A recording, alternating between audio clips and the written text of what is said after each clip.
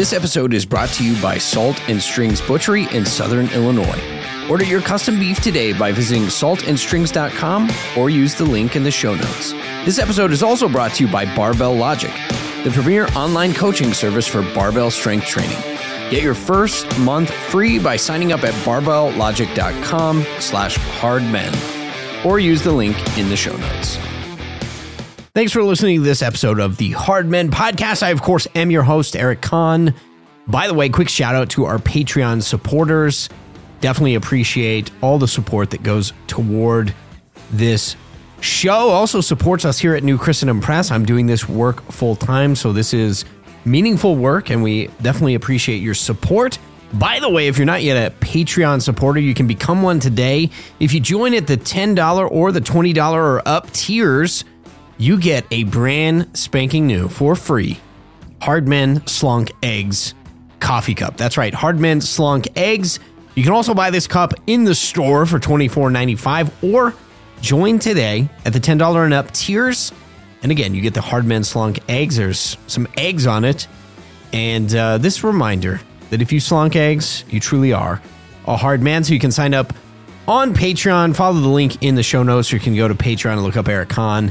And you can support this work. We definitely appreciate that. Well, welcome to this episode of the Hard Men Podcast. I am the Hard Man, Eric Kahn, and joined today by the giggling, ever giggling Ben Garrett. You know what? That's not a very masculine thing to be known for. The giggling. He's the giggler. Ben, I want to talk about in this episode something that I shared on Facebook. It was a kind of an idea that was original to me. Oh, was it? Yeah. So, it was interesting this morning. I shared this post on King Theoden. Yeah. Who is just a super based king. Yeah, Chad King. And it's got some pretty good response so far, 35 shares. It's a theme that resonates with people. But where I got the idea for this. Okay. Where did you get this idea? This is a great idea, by the way. Yeah, it's pretty phenomenal idea. So there I was sitting alone in the church this morning. Because Eric always spends personal holy time by himself in the church sanctuary. With the Lord. That's right. Yes. I was being very spiritual. No, I was sitting in chapel, and Ben was giving a chapel message. What, you've been talking about inheritance? Yeah. This week has been about the wisdom of inheritance, the principle of inheritance, and this last day was about King Theoden. King Theoden. So my post was basically a complete ripoff of what Ben was talking about. But anytime you talk about Theoden, like, I got super jacked. Oh, man. Every time. I think that he's my favorite character in The Lord of the Rings. You think so? I mean, maybe. It maybe not, but every time I get so excited. Somebody said on the post, I thought this was interesting. He said, he and Boromir were my favorite characters because they redeemed their honor despite the grievous wounds suffered by corrupting influences. That's a pretty interesting take. That is pretty interesting. I certainly love Boromir. I think that he is incredibly underrated.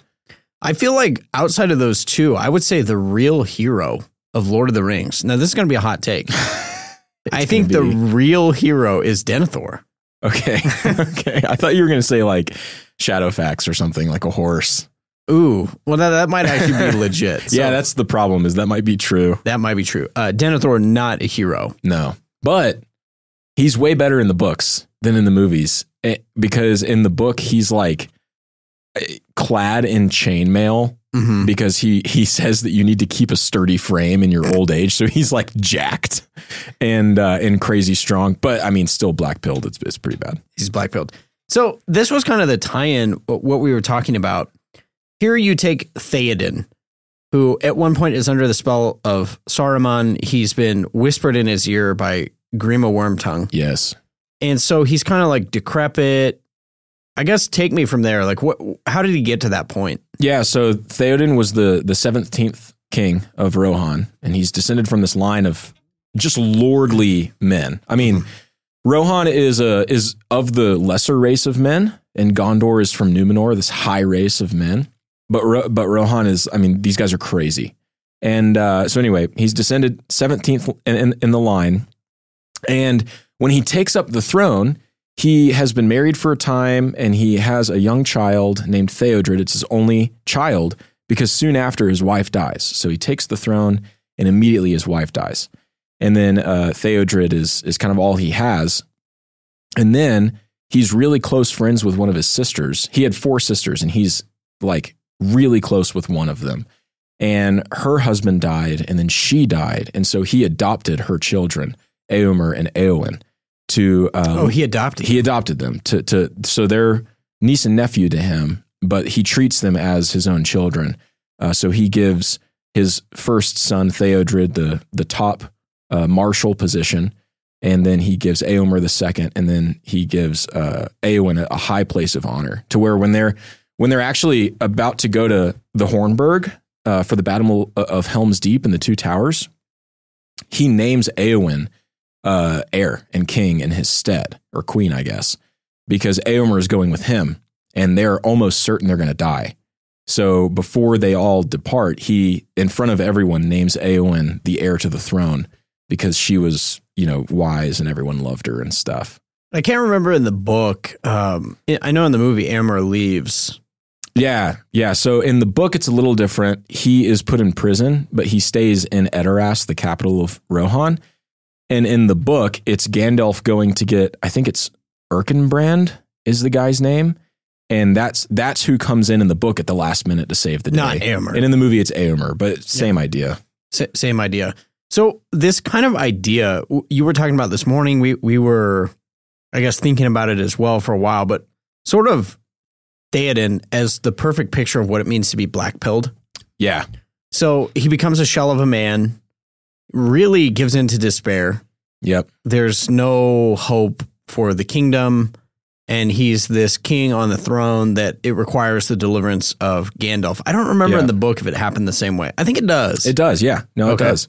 And in the book, too, it's actually a little bit better because the movie makes it seem really dramatic, like it's this one moment and then Theoden is saved. And that's kind of how it is in the book, too. But in the book, it's not so much like he's possessed with a spirit.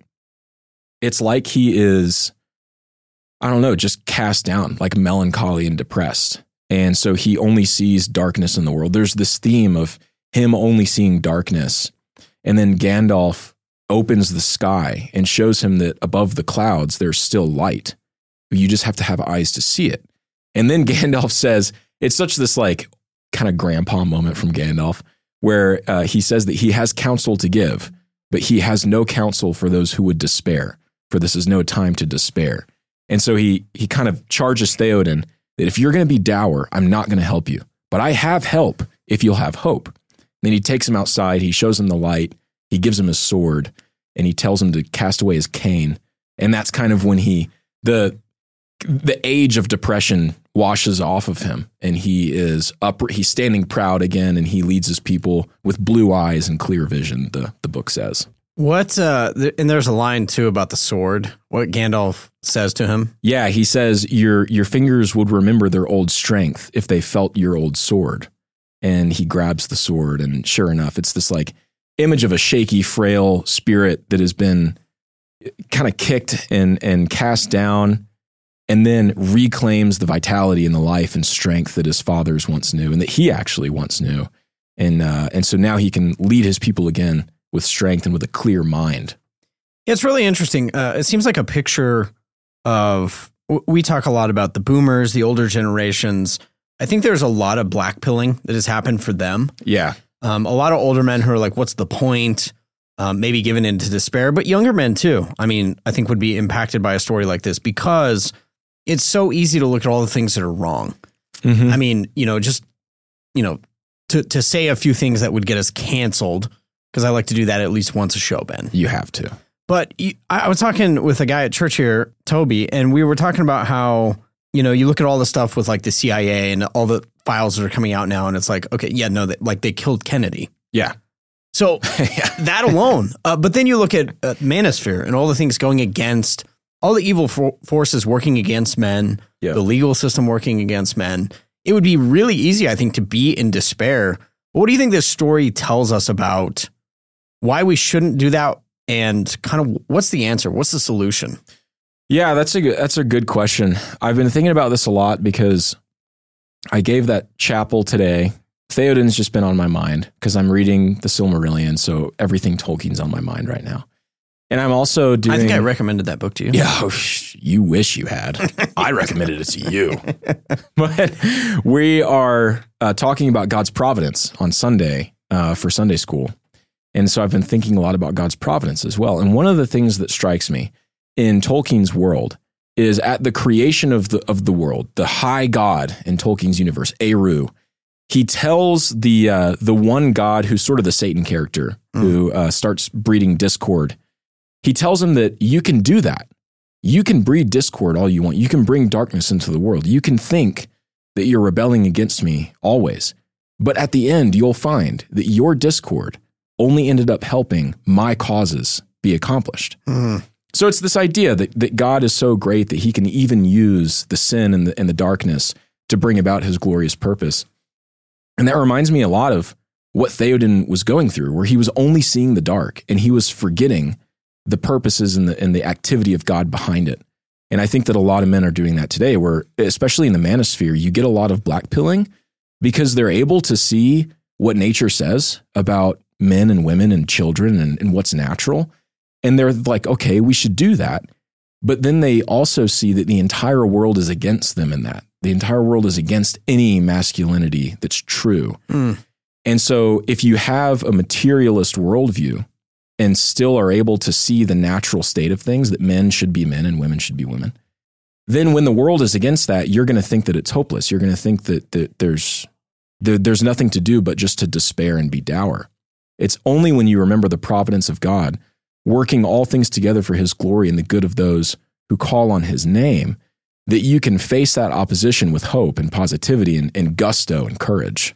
Yeah, it seems like that's one of the points I think that Tolkien tries to drive home in multiple ways from multiple different characters.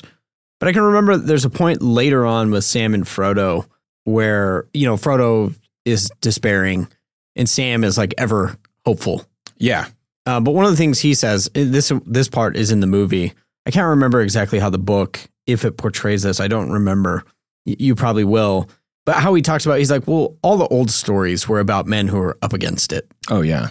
And I think for the masculine soul, there's something about reading these stories and being encouraged.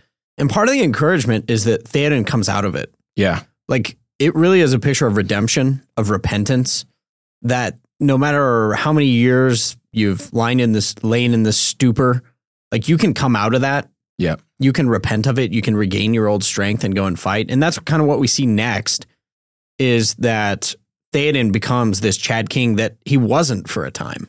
Yeah. Theoden's whole story arc in the book, to me, is like a microcosm of the larger story arc of Kings, which is the Gondorian line that was broken and then that Aragorn reclaims, where there's this period of dissension where early Gondor was this high place of high men and high kings, and then they were, evil was sown there, basically, and complacency and apathy and all these things. And the line just sort of diminished until it withered away.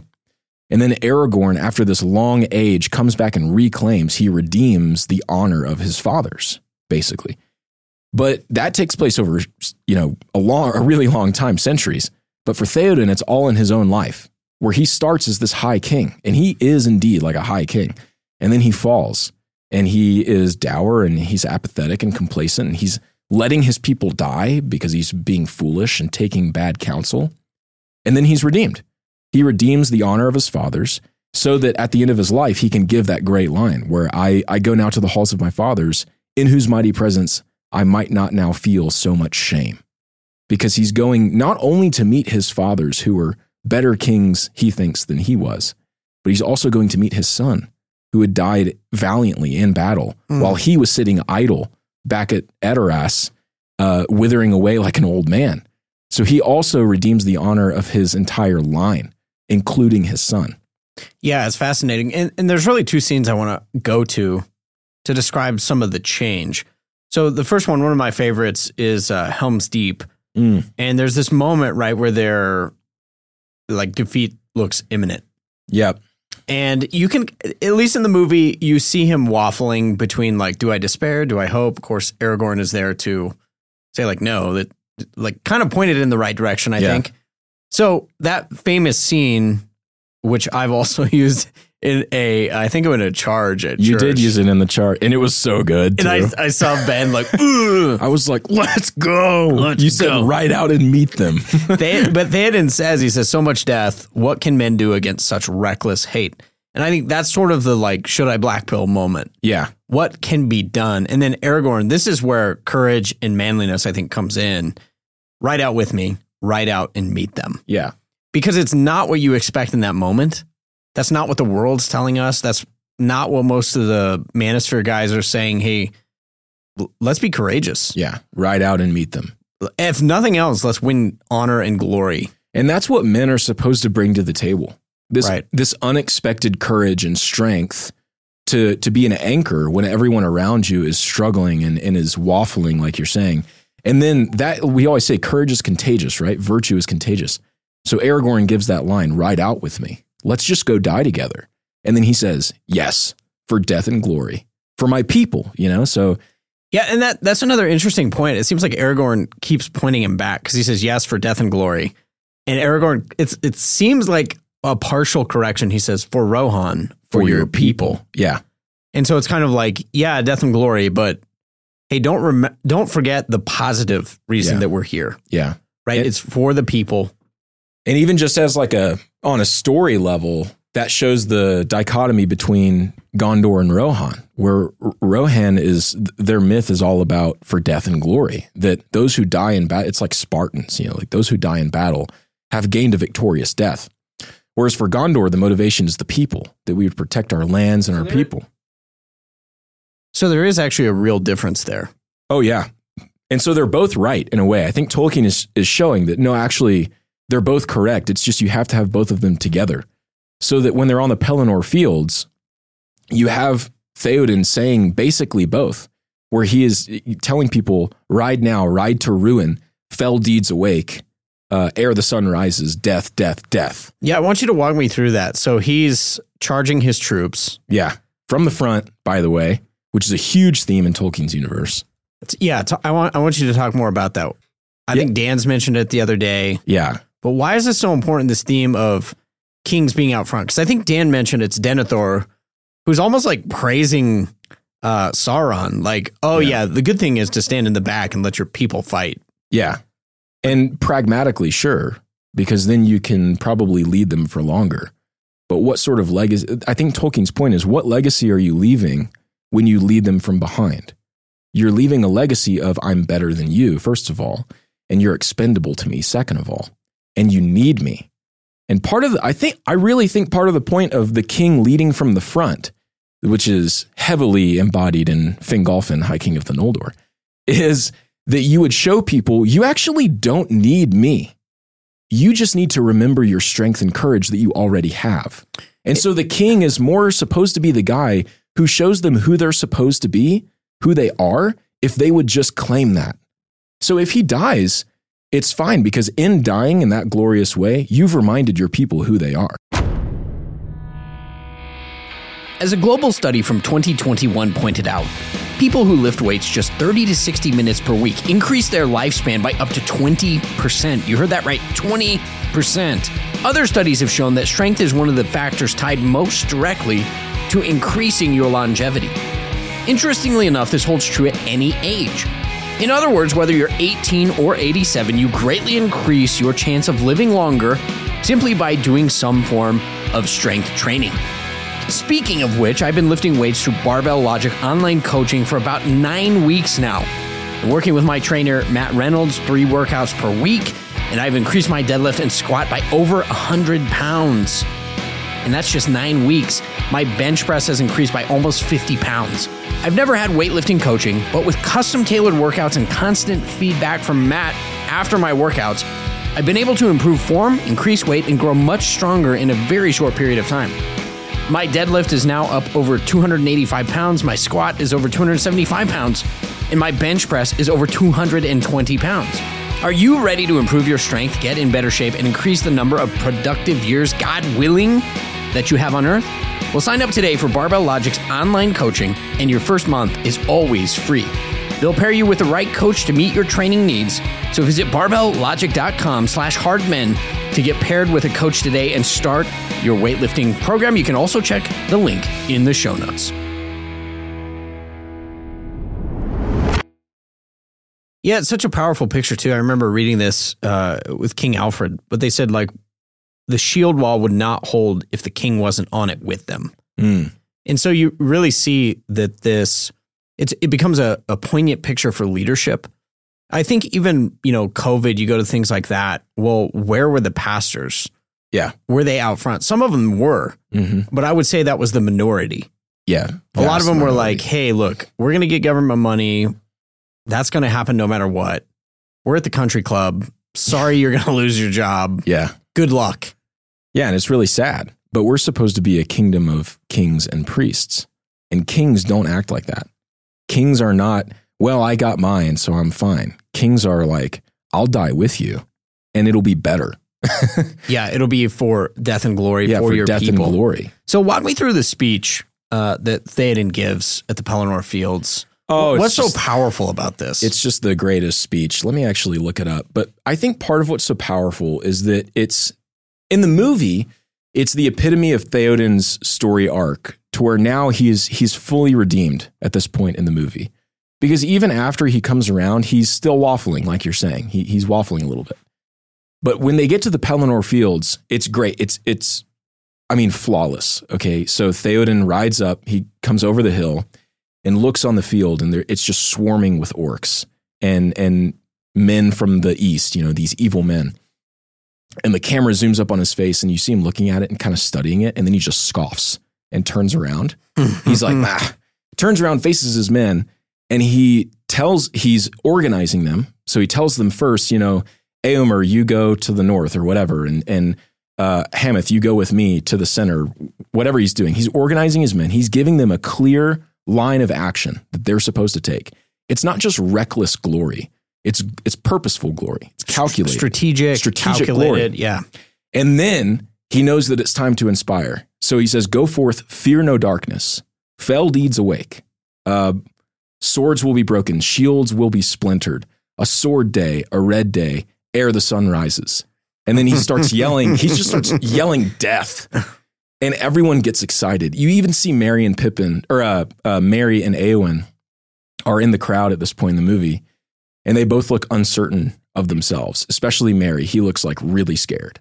But then when Theoden is done, Merry is like shouting louder than anybody. He's ready to die.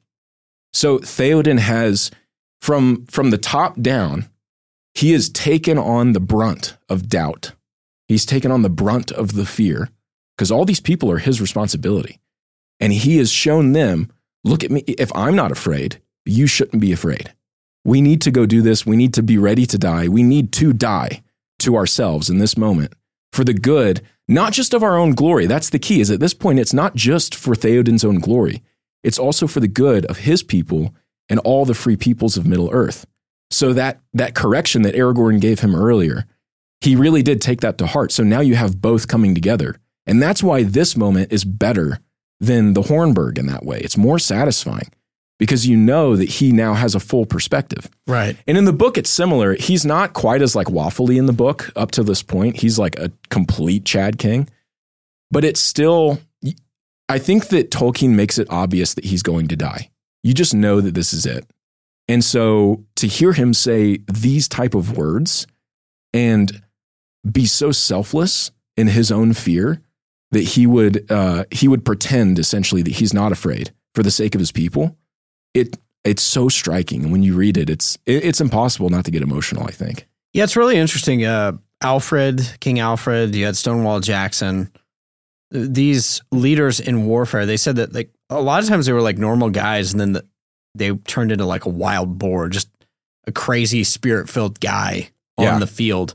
But it really seems to be a picture of leadership. I mean, there's times you think pastoral ministry in your diaconal role, when we've had to go to hospitals and you have to comfort people and deal with really difficult situations. Yeah. That is not the time to be like, oh my gosh, we joke about the Michael Scott scene. He's like, everybody listen up. We are screwed. We are screwed. Like, you can't be that way as a leader. No. I mean, even airline pilots, we know that. Like, if you're going through really tough weather, You're like, oh, ladies and gentlemen, we're going to be diverting. The most robotically calm voice in the world. Yeah, they're actually trained to do that. But I think the military would be a similar thing. But again, it seems like, correct me if I'm wrong, but it seems like that's a good picture for leadership. Yeah, I think so. I think that there's a time, and it requires wisdom and I'm sure a lot of experience from better men. You're looking towards other men to learn when to be the calming presence, when to be the anchor that anchors you in, like, no, we're not going to lose our minds. But then also you have to know when your people need to be let loose. But they can only be let loose if they know that you're not afraid of the thing. So, for example, with COVID, our pastors here at Refuge were very outspoken about saying you don't have to tolerate this stupidity in your workplace. You can fight it. You don't have to get the vaccine. Your families aren't going to die. We'll all help each other. We'll all take care of each other. So that means that you can now go forward and be courageous. And they were also courageous on our behalf, talking to bosses and writing letters and stuff. So in a sense, they showed that they weren't afraid of the thing, and that let the people loose to be courageous, to show actually neither am I. If the people that I'm looking to help, teach me the highest things of life, the things of God, aren't afraid of this, then why would I be afraid of it? So let's just go crazy. And that's what, Theoden obviously does. The speech is, arise, arise, riders of Theoden, fell deeds awake, fire and slaughter.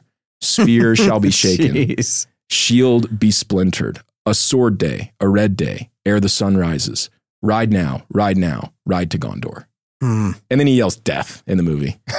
So obviously they charge. And in the movie, the look on the enemy orc commander's face. Oh, yeah. Like they're like, reform the lines. And then they're like, oh, crap. They're like terrified. He does the Michael Scott. Yeah. We are screwed. We are screwed. Yeah. He like backs up and gets away. He has that look in his eyes. But it's interesting. There comes a point, obviously, where he dies. He's thrown from his horse. He's dying. So walk me through that scene. Yeah. So in the book, I think the scene is way better in the book. He dies and Mary finds him. And before all this, he had told Mary that he shouldn't come to the battle. He actually ordered him not to. And so Mary finds King Theoden, and he thinks that he's dead, but he like pushes some stuff off of him, I think so it's easier to breathe. And Theoden wakes up and he looks at Mary. And the first thing Mary does is say, like, forgive me, Lord, for disobeying orders, something like that. And Theoden is like, no. Don't, it's like a friends you bow to no one kind of moment where he's like, no, don't be sorry. I'm glad that you're here. It's good that you disobeyed. You were right. You should be here. And before the battle, him and Mary had discussed like herb lore of the Shire. And Theoden was really into it because he liked tobacco. So he had promised Mary that if they make it out alive, they would talk about herb lore in his palace, and they would just not think about time at all. They would just smoke together and enjoy each other.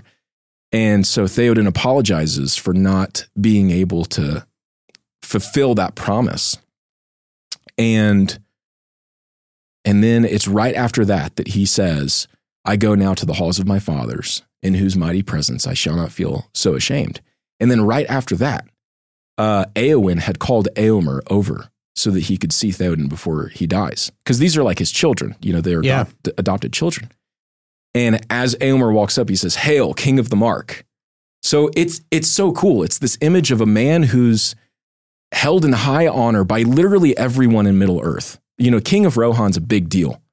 And he's honoring the lowest person around him, this hobbit who disobeyed orders, by the way. He's honoring him by telling him that he really wishes they could have more time together because he's interested in what this young hobbit has to say. And then he looks at his nephew, who's now going to be surpassing him in glory by taking on the next, line of kings. And he's giving him honor. He's showing him the honor due to a king by, even with his dying breath, saying, Hail, King of the Mark. It's basically his blessing. It would be like if Éomer was dying and Theoden found him. And with his dying breath, he said, Long live the king. Like that type of loyalty and honor is being shown. Wow. And it's striking. Yeah, it's really interesting. We were talking about it before, but the there's the meme where the two girls are like, do men cry about anything? And then there's the Chad with ashes on his face. Yeah. And it's like that scene. And he's like, I go now to the halls of my fathers. Just total dust and ashes, weeping. And it's true. What man isn't compelled by that? I don't think there is one. Yeah, I think what it is it is a frequency that resonates with something deep in the masculine soul. Yeah. And I mean, when I read it, I think I want to, first of all, to have the Genesis patriarchal vision where I'm thinking about, I am going to go to my fathers. Yeah. And I want to, it's about honor culture. Yeah. That's something that we've lost. Where like, do you remember like in the older movies and the older books, things like, honoring your family name was like a really important thing. Yeah. You don't want to bring disgrace on the name. Yeah. Nobody really cares about that. Right. At this point in history. But I think we can still be called back to it. Yeah. And it has to be something that we work hard to cultivate. But I also think too that the other point of this is, even people like John Eldredge have talked about it. Like, men want an adventure, they want to fight. I don't even think it's that they want it. I think it's that they're made for it. Yeah, we almost need it. So my question to you is like, you look now and we don't have orcs on a field. Mm-hmm. There's not a battle that we're being called to in the same symmetrical way. Yeah. So not a 1-to-1. How do we as men, like what's the fight today? I guess is what I'm asking. And how do we call men to that? So I've grown in my conviction that the real fight is for the hearts of your children, I think today, because we have lost. First and foremost, yeah. Yeah, first and foremost. But even not like in a abstract way, like literally, you have got to put your primary strength and effort towards winning the heart of your son and daughter. Because if you don't, the world will take them. It's not a matter of like, you might get lucky and they'll stick around. It's like, no, you'll lose them, period. And I think what's so hopeful about Theoden's arc, Aragorn is like good. He's like the star pupil, right? The whole time. And it's awesome. You love to see it, but he's just great. Theoden, though, he fails. And he calls himself the lesser son of greater sires. Like he does drop the ball. He loses his people. He loses his inheritance of glory, but he reclaims it. So all of these older men who are black-pilled and maybe they don't have the best relationship with their kids. And all of us younger men who, well, I'm a little bit younger than you, but all of us younger men who have young children and they're going to have to fight for their souls and their hearts to win them to the cause of Christ, really have to recognize that we're going to screw it up. We're always going to mess up. But that seems to be, given the fallen nature of the world, that's just a feature of things. The beauty and what Theoden reminds us of is that we know what to do with it. It's to repent, remember the light, remember the joy, and get to work. Yeah, I love that point, and it's a connection to something that Faramir says elsewhere. But this idea that you have to fight for what's behind you. Yeah. You have to love it. You have to be filled with joy. This Sunday I'll be preaching on the Sabbath, the Lord's Day. And one of the things that struck me is it's supposed to be a day of joy. And if you want to win the hearts of your children to the Lord's Day, which is central to Christian culture and Christendom and what we're trying to build, you can't fake it. You have to actually love it. Yeah. You have to delight in it. You have to treat it as a feast day. And I think like in Nehemiah, the joy of the Lord is my strength. That comes in a section where everybody wants to weep. Mm-hmm. And Ezra and Nehemiah call the people and they say, no, this is the time. Get the sweet and the fat portion. You bring your best and you rejoice. Yeah. Yes, this temple doesn't have the glory of former days, but we are called to fight. We're called to live in the days that we were placed in to the providence of God. And so I think, like it may be simple things for guys. Before you can win the fight of like, how do you defeat the pagan hordes of transvestite, whatever. Yeah. Before you can do that, just win them to the Lord's Day. Yeah. Just win them to the culture of your house. Right. I think one of the things Doug Wilson has done so well, especially when you go up there and you kind of get to know the people, is the joy. Mm-hmm. Like you're drawn into it. Nobody has to force you at gunpoint to say like, you should be here. Yeah. No, like it's like going to the halls of the elves and you're like, I don't want to leave. Yeah. So I think as fathers, just cultivating that, you're right, cultivating that joyful demeanor where your kids' hearts are won to it. Yeah. Just in closing, Ben, what are some other ways you think that men and, mothers as well who listen to the show, how do you win hearts? Because that's something we talk a lot about too. And I would say for husbands, a lot of times when guys say like, oh, I'm trying to be a patriarch and my wife is just not following me. And I immediately think, well, you haven't won her heart. Yeah. That's the fundamental issue. And so then the question is, how do you do that? How do you win the heart of somebody? Yeah, I think courage, certainly. Courage. Yeah, you got to have courage. You got to have boldness. You also have to think not about yourself. You have to think, why is this going to be better for this person? The point of winning your wife to the vision of patriarchy is not so that your life, Mr. Patriarch, would get easier. Your life is going to get harder. Okay, you're going to have more responsibility. You're going to have more pressure to work hard. Yeah, you're the patriarch so that you can say my life for yours. Exactly. The whole point is my life for yours. It's this echoing theme in God's universe, my life for yours. And so if you're thinking selfishly, like, wow, I can't wait to be a patriarch, and then like my wife's going to make me lunch all the time, and anytime I want a snack, I'll just like snap my fingers and boom, there it is. It's great. Anytime I want to have sex, like she can't say no. Okay, that's not the point. The point is to say my life for yours. We're doing this, wife. We're doing this, children, because it's going to be better for you. It's my job. And so it's my responsibility. So approaching it from a selfless point of view is key. And then also trying to front load, or I guess predict what their objections and questions might be. So if you're trying to sell your family, for example, on having people over after church on the Sabbath, where, otherwise it's like the time of the week where you really just kind of want to kick back, watch something on TV, like not think at all. The house is really quiet and dark and everyone's napping. It'd be easier. Yeah, that'd be way easier, right? But if your vision of beauty, Mr. Patriarch, is to have people over on that day, to actually have it a day where your house is open and people are inside and you're laughing, that's going to come across to your wife as, wow, this is a lot more work. Because women are by nature more hospitable. They bear the brunt of that. They bear the brunt of that burden. So you have to sell it to her and make her trust you to realize that it's going to be lovely. And one of the best ways you can do that is to predict what's going to be most difficult for her. Like if it's budgetary stuff, if it's time, if it's energy, and try to come up with ways as you're selling her on this to make her realize that you've already thought of that. So you're being thoughtful to the people, under you, quote unquote. And you're trying to address their concerns before they even have them. So, the budget's a stressor. Well, it's okay. I've made another line item in the budget. So you now have X amount of dollars to spend on hospitality on Sundays, and you don't have to think twice. Energy is a concern.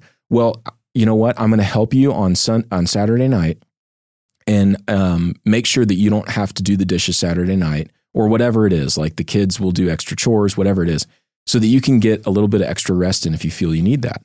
Or it's a quality time thing where she feels like she may not be getting enough time with you then. Okay, well then put your phone away when you get home from work.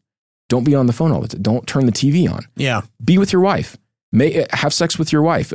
Play with your children. Make it an actual time of family bonding, because that's a lot of time. That's like 5 hours from when you get home to when you go to bed after work. Make use of that time. That's a pretty good chunk. And then I think also be willing to be flexible. And don't make it a my way or the highway thing. Don't be a dictator. Be a king, which is you're being lordly over your people. You're not lording things over your people. So be willing to be flexible and roll with the punches as they come. Yeah, I think the other thing too is I'm reminded of this often when I see my kids or my wife.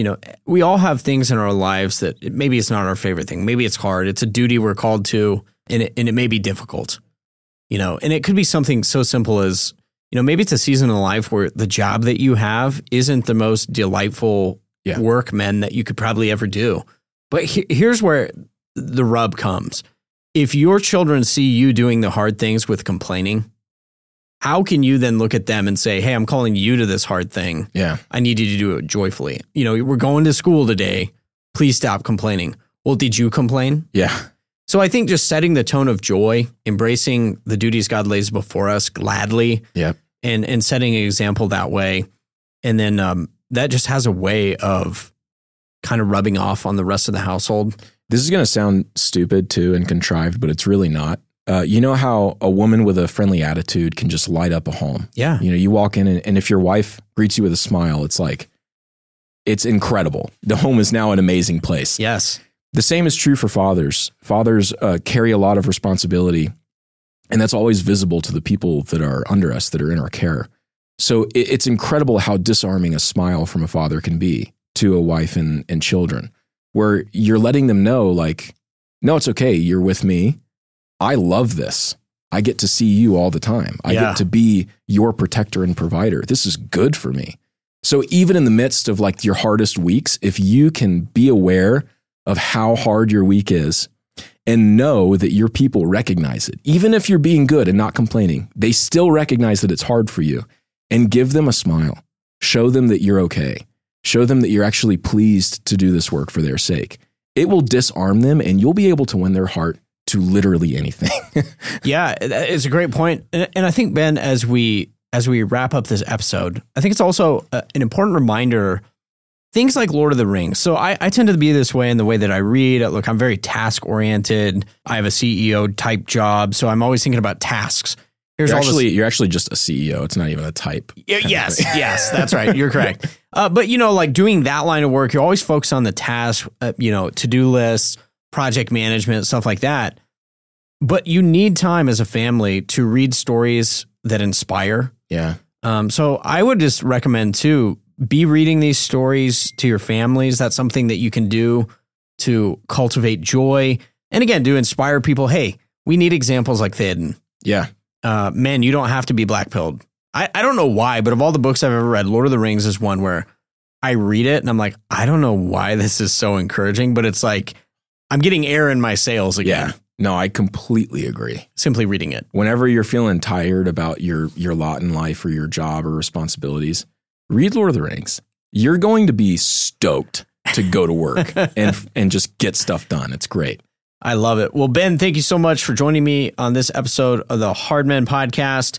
We do want to give a quick, I guess it's a special announcement. Oh, yeah. But we've got the New Christendom Press Conference. Yes. By the time this drops, will be announced. Yeah. I know you've been working. You are the plan. You are the plan. You are the plan. Yeah, we've been working on it now for a while. It's been in the works, and we're ready to launch, and we're excited. It's June 8th through the 10th of this year, 2023, in Ogden, Utah. It's going to be at Refuge Church, limited seating, really exclusive event. We want to make it small so people can really connect. Imagine Rivendell. You pronounced it incorrectly.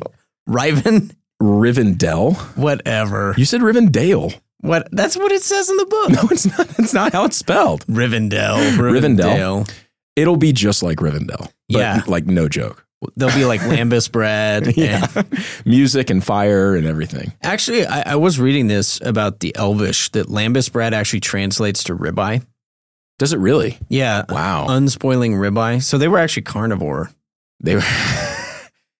All right, I'm done. It's like, okay, I've had enough of this podcast. Final thing we'll say, we appreciate everybody who listens. We could not do this work without your support. So if you're not yet a Patreon subscriber, you can become one today for as little as $5 a month. We put a lot of work into the show, and we want to keep doing it. So please support. And until next time, Ben, do you remember the sign off? Hey, until next time, stay frosty, fight the good fight, act like hard men. Let's go. Let's go.